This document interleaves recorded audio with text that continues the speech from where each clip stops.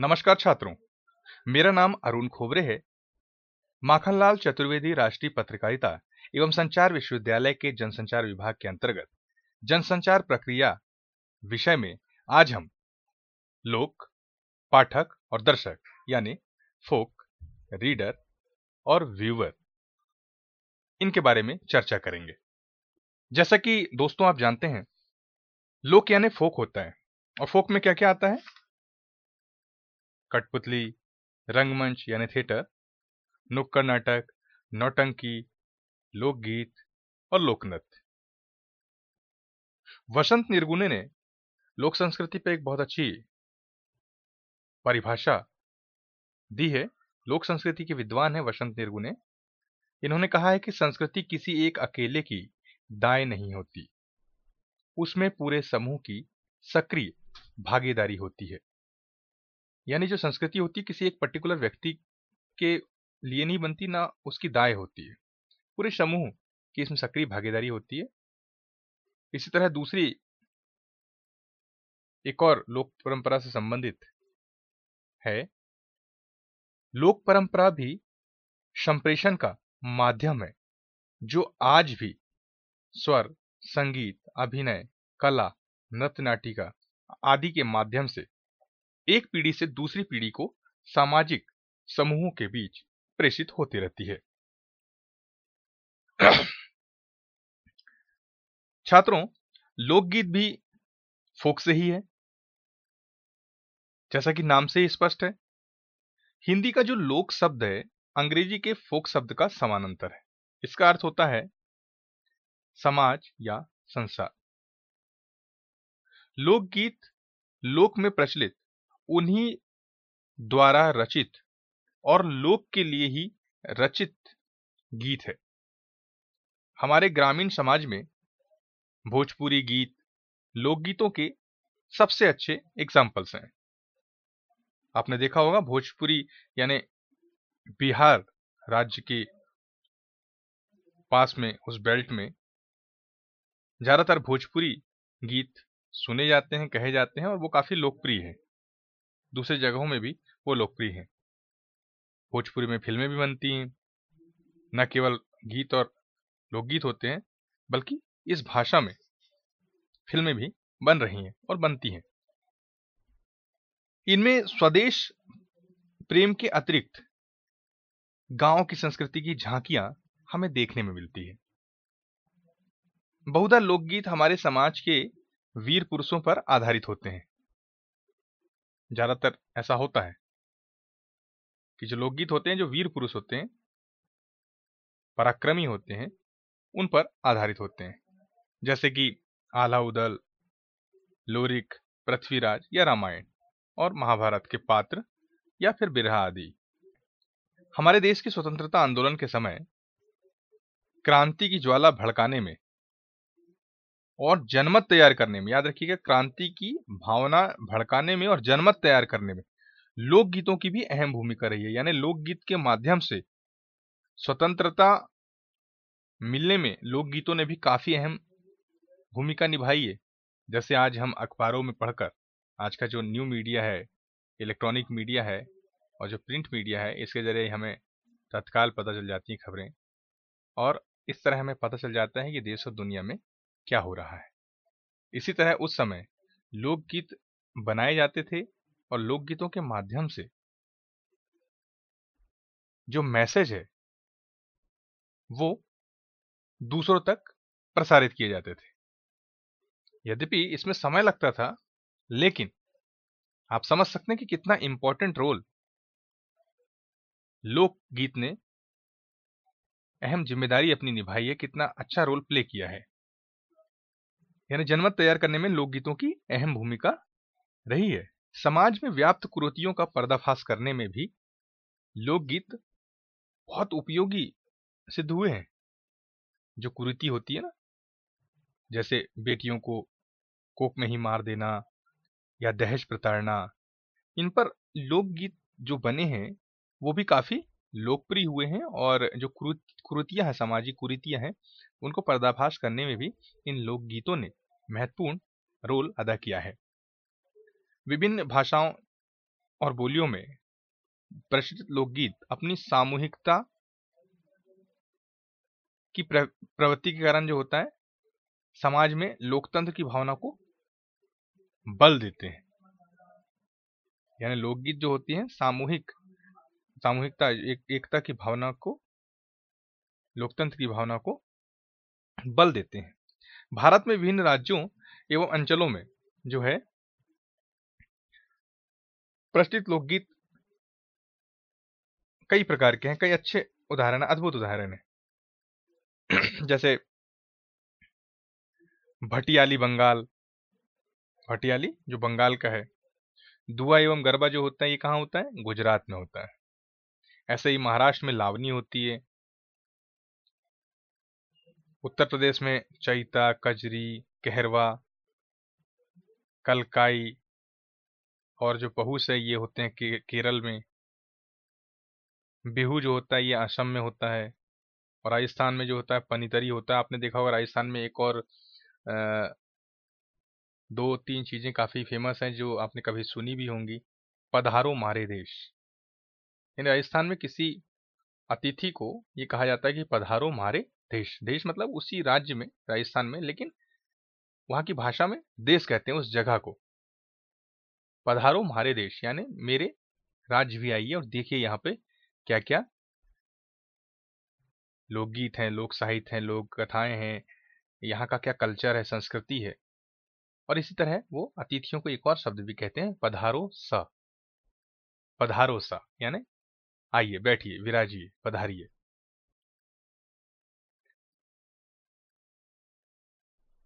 इसी तरह रऊफ, चक्री जो होता है कश्मीर में है, और साऊ, ददरी ये मध्य प्रदेश में, हमारे मध्य प्रदेश में। और गोवा में मंडो दालो ये लोकगीत हैं, ये काफी प्रसिद्ध हैं। और इस तरह इन जगहों पे, इन राज्यों में ये लोकगीत जो हैं काफी फेमस हैं, प्रसिद्ध हैं। इसी तरीके से ना केवल लोकगीत बल्कि फोक में लोक साहित्य भी जाता है। एग्जाम्पल के लिए किसी भी राष्ट्र की भावनात्मक एकता और सांस्कृतिक एकता की सुदृढ़ आधारभूमि लोक साहित्य में प्राप्त होती है। कैसे? एग्जाम्पल के लिए इसमें है शिलालेख, जैसे आपके चंद्रगुप्त मौर्य, आपने देखा होगा शिलालेख में काफी सारी चीजें हैं उसमें। और लोक साहित्य राष्ट्र की दिशा निर्देशित करते हैं, यानी शिलालेख और लोक साहित्य ही जो देश है उसकी दिशा को निर्देशित करते हैं, यानी आगे बढ़ाते हैं, बताते हैं, डायरेक्शन देते हैं। अब ग्रामीण और जनजाति संस्कृति को ही हम क्या कहते हैं? लोक संस्कृति कहते हैं। यानी गांव की जो जनजाति है, जो संस्कृति है और जो लोग हैं उनको ही हम लोक संस्कृति कहते हैं, या फोक कल्चर। इनमें गीतों, कथाओं, नृत्यों, यानी चाहे गीत हो या कथा हो या नृत्य हो, रीति रिवाज ऑल्सो, रीति रिवाज, मेले जो लगते हैं वो, पर्व, ये सभी इसका एक सम्मिलित रूप है। मेलों और पर्वों के रूप में सम्मिलित है सभी जो हैं, लोक संस्कृति कहते हैं इन्हें। अतः लोक साहित्य और मनोरंजन में बहुत ही गहरा रिश्ता है, अटूट संबंध है। लोक साहित्य की कुछ विशेषताएं भी होती हैं। कुछ विशेषताएं हैं जैसे मौखिक परंपरा से प्राप्त विकासशील प्रक्रिया है, यानी वर्बल, ट्रेडिशनल जो वर्बल कम्युनिकेशन होता है वो डेवलपमेंट के लिए, डेवलपमेंटल प्रोसेस जो होते हैं, यानी मौखिक परंपरा से प्राप्त विकासशील प्रक्रिया। दूसरा है शैली अलंकार विहीन होती है, इसकी जो शैली होती है अलंकार विहीन होती है। तीसरा है रचयिता और रचनाकार की ठोस जानकारी का नहीं होना, रचयिता और रचनाकाल की ठोस जानकारी नहीं होती है। आपने देखा होगा कि बहुत सारी लोक कथाएं हैं, लोक साहित्य है, उनके रचयिता कौन थे हमें नहीं मालूम, वो कौन से काल में रची गई थी, गढ़ी गई थी, वो साहित्य कौन से काल में बना था, ये हमें नहीं मालूम, क्योंकि इसकी ठोस जानकारी हमें नहीं होती। कौन शख्स है, कौन व्यक्ति है जिसने लोक साहित्य को इस तरह लिखा है, या ये जो कहावत है, लोकगीत है, लोक साहित्य है जो बहुत प्रचलित है, उन सज्जन का, उस रचनाकार का, उस रचयिता का हमें पता नहीं होता, उसकी ठोस जानकारी नहीं होती है। इसी तरह प्रचार की प्रवृत्ति का अभाव रहता है। यानी आप जान सकते हो कि जो लोक साहित्य होता है उसमें पब्लिसिटी का काम उतनी अच्छे से नहीं होता जो आज के समय में होता है, क्योंकि अ, जो फोक होता है, जो लोक साहित्य होते हैं, वहाँ के लोग पब्लिसिटी पर उतना विश्वास नहीं करते, और वो अपने जो भी ट्रेडिशन होता है उनका, वो उसको ना टेलीविजन में ज़्यादा दिखाने का प्रयास करते हैं, ना अखबारों में। इस तरह हम कह सकते हैं कि उनमें प्रचार की प्रवृत्ति का अभाव रहता है, यानी वो पब्लिसिटी नहीं करते हैं। पांचवा है, लोक साहित्य में सबके प्रति सहिष्णुता मिलती है। यानी जो फोक लिटरेचर होता है उसमें सबके प्रति जो होता है सहिष्णुता, प्यार की भावना होती है। और लोक साहित्य क्या होता है, अत्यंत ही बड़े होते हैं। ये जन्म से मृत्यु तक स्त्री पुरुष, जो बच्चे हैं, जवान हैं, बूढ़े हैं, उनकी गतिविधियों का क्या होता है, एक मौलिक अभिलेख होता है लोक साहित्य जो होता है। ये है लोक साहित्य।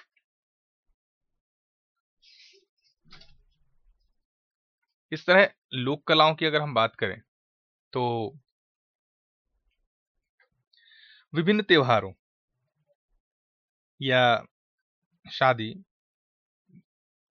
एवं धार्मिक पर्व जो होते हैं, एकादशी, लक्ष्मी पूजन, दिवाली, दशहरा, रक्षाबंधन, कृष्ण जन्माष्टमी, इन ओकेशंस पर गेरू, खड़िया इत्यादि से जो चित्रकारी की जाती है वो लोक कला का ही एक रूप है। याद रखिएगा, गेरू, खड़िया इत्यादि से जो चित्रकारी की जाती है, यानी आपने देखा होगा लक्ष्मी पूजन में, कई गांवों में तो खासकर बहुत होता है ये, गेरू और खड़िया जो होते हैं लक्ष्मी पूजन के समय लक्ष्मी जी के जो पैर बनाए जाते हैं।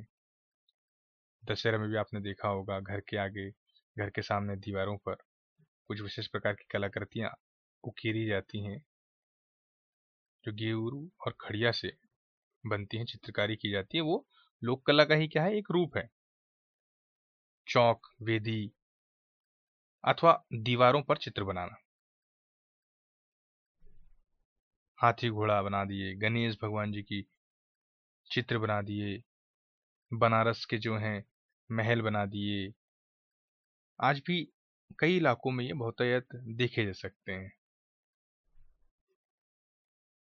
विभिन्न पशु पक्षी, वृक्षों, राष्ट्रीय चित्रों से हमारी लोक कला क्या है, समृद्ध है। यानी गोवर्धन पूजा या शरीर पर गोदना भी लोक कलाओं के विविध रूप हैं। आपने देखा होगा कि जब दिवाली होती है तो उस समय गोवर्धन पूजा भी होती है।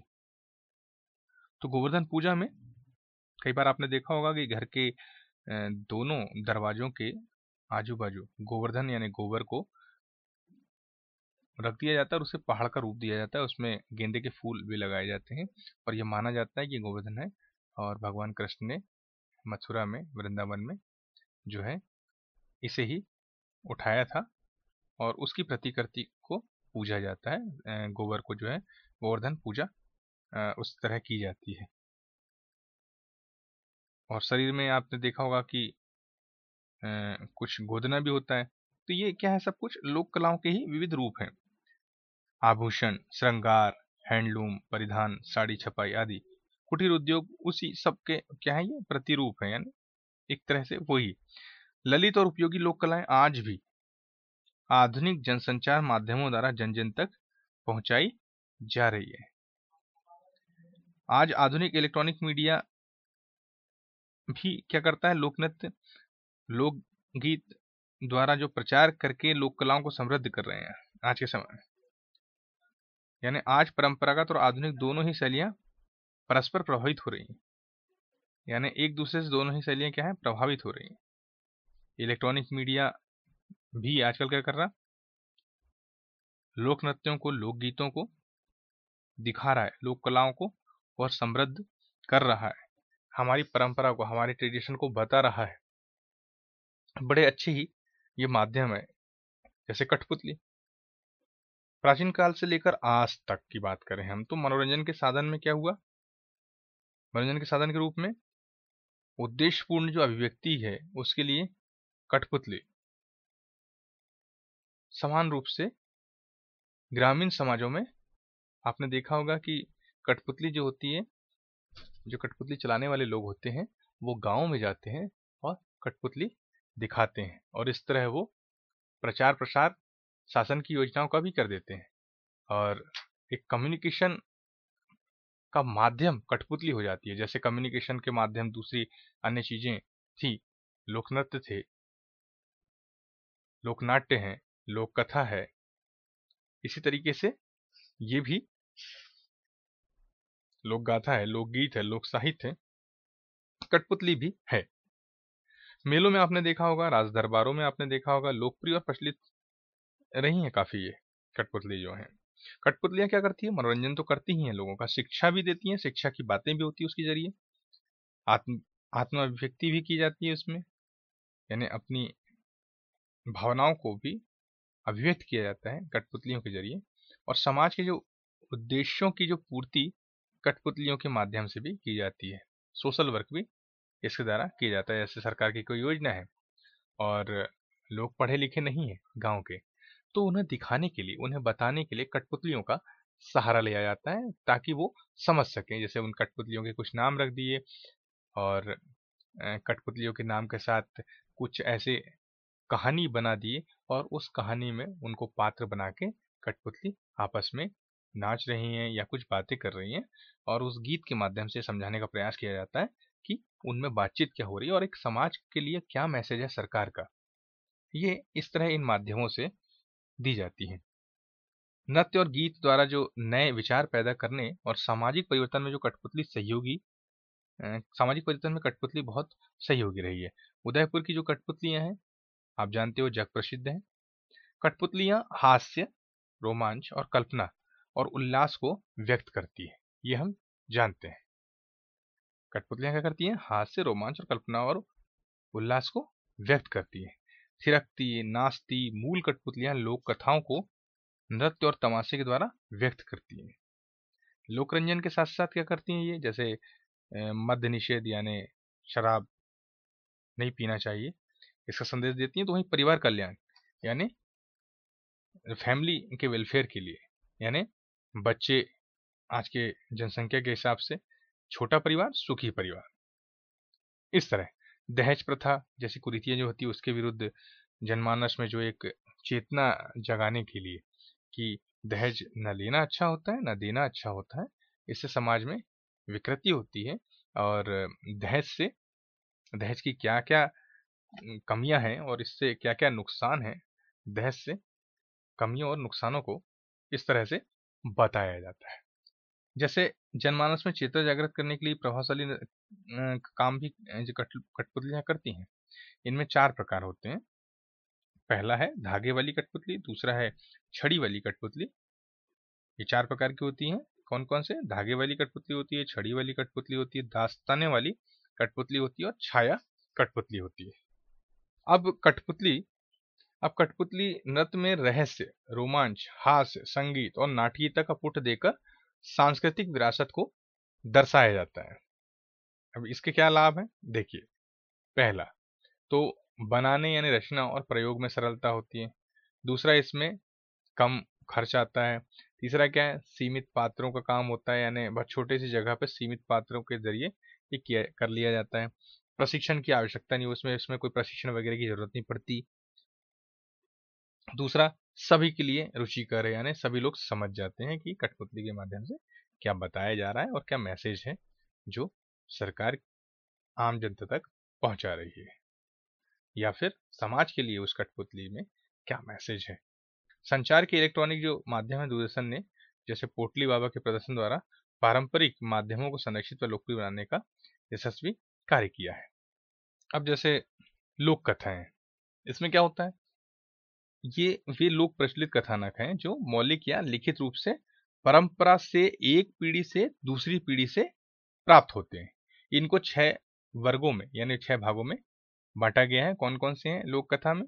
उपदेश कथा, पौराणिक कथा, व्रत कथा, प्रेम कथा, मनोरंजन कथा और सामाजिक कथा। इनको 6 भागों में बांटा गया है। अब इनमें कुछ लोक कथा की कुछ विशेषताएं भी होती हैं, जैसे प्रेम का पुट। इसमें क्या होता है? प्रेम का पुट होता है। मंगल कामना की भावना, लोक कथाओं में मंगल कामना की भावना होती है, यानी कोई अगर कहानी है, कथा है, तो उसमें प्रेम दर्शाया जाता है, बताया जाता है।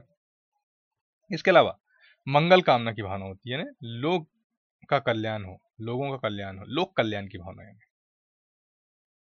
रहस्य और अलौकिकता की प्रधानता होती है इसमें, यानी रहस्य कहानी है, क्योंकि उस समय तो देखा नहीं गया ना, उस समय जो व्यक्ति हमें कहानी सुना रहा वो थे, लेकिन उन्होंने जिनसे भी सुनी और जिनसे भी सुनकर वो हमारे तक वो बातें आई, वो उस चीज में रहस्य होता है और अलौकिकता की प्रधानता होती है। वर्णन की सहजता होती है, यानी बहुत लोक कथा में क्या होता है, वर्णन बड़े सहज ढंग से कर दिया जाता है। भाग्यवाद और कर्मवाद में समन्वय होता है, यानी भाग्य में और कर्म में भी एक बीच का रास्ता, समन्वय निकाला जाता है कि भाग्य है तो कर्म भी है, इनमें समन्वय की बात कही जाती है, विशेषता होती है। इसी तरह प्रकृति चित्रण का बाहुल्य, यानी प्रकृति चित्रण को भी बताया जाता है, दर्शाया जाता है। इसका कथा का जो होता है, लोक कथा का जो विशेषताएं होती है, इसमें खास बात क्या है, ये सभी जो क्या करती हैं, लोक शिक्षण का कार्य करती हैं। कथा सरित सागर, हितोपदेश, जातक, पंचतत्व आदि कुछ ऐसी विशिष्ट उपदेशात्मक लोक कथाएं हैं जो जानवरों के क्रियाकलापों के माध्यम से लोक शिक्षण का कार्य करती हैं।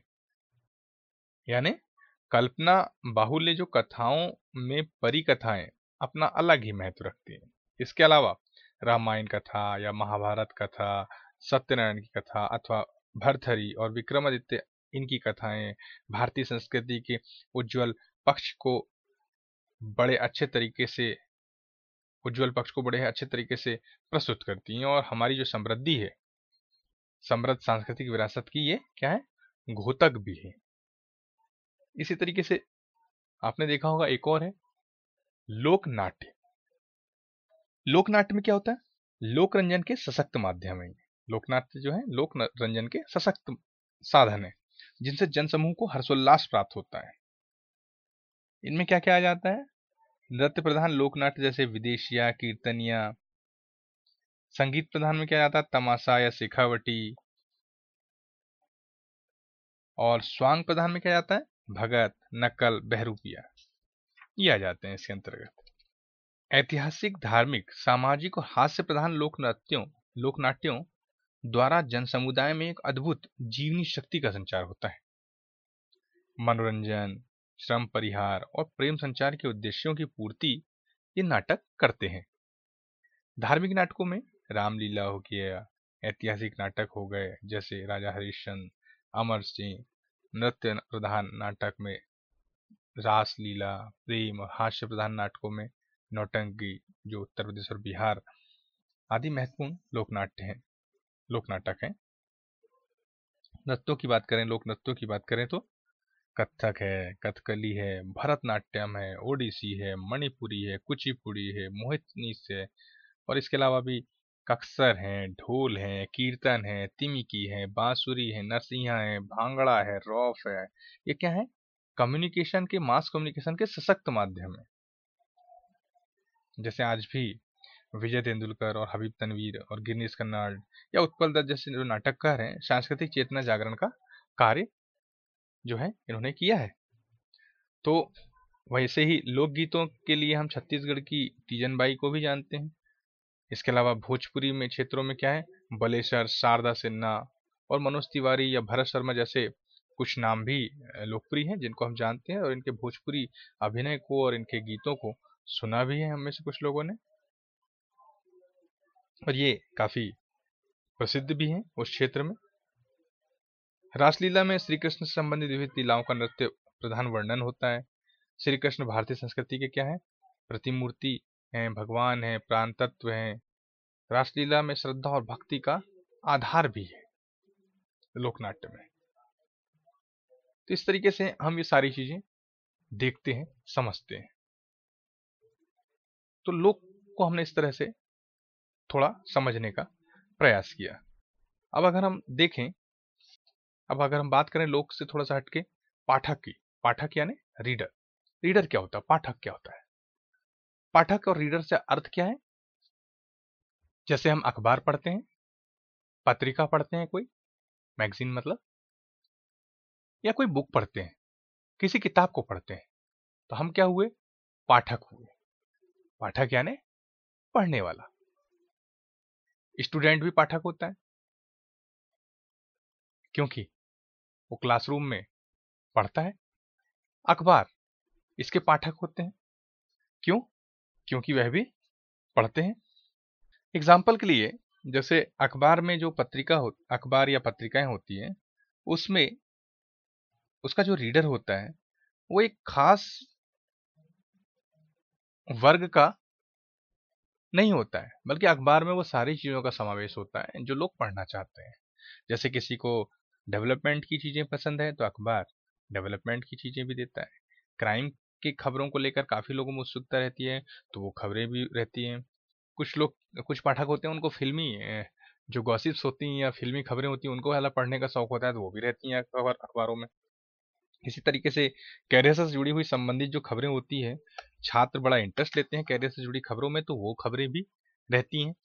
इसी तरीके से जो जॉब ढूंढते हैं युवा जो होते हैं उनको कैरियर की खबरों से मतलब रहता है, तो वो खबरें यानी पाठक, जैसे मैगजीन्स, कुछ मैगजीन्स होती हैं स्पेशली पाठक के लिए निकाल दी जाती हैं।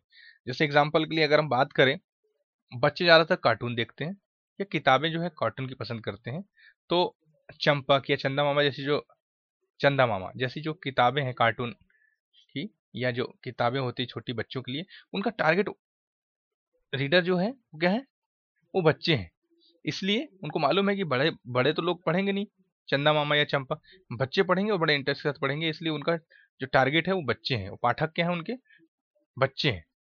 तो वो उसके हिसाब से, उनके हिसाब से सोचते हैं और उनके हिसाब से बुक को डिजाइन करते हैं या बनाते हैं या उसके लिए लिखते हैं, या जो कंटेंट होता है बच्चों के लिए होता है।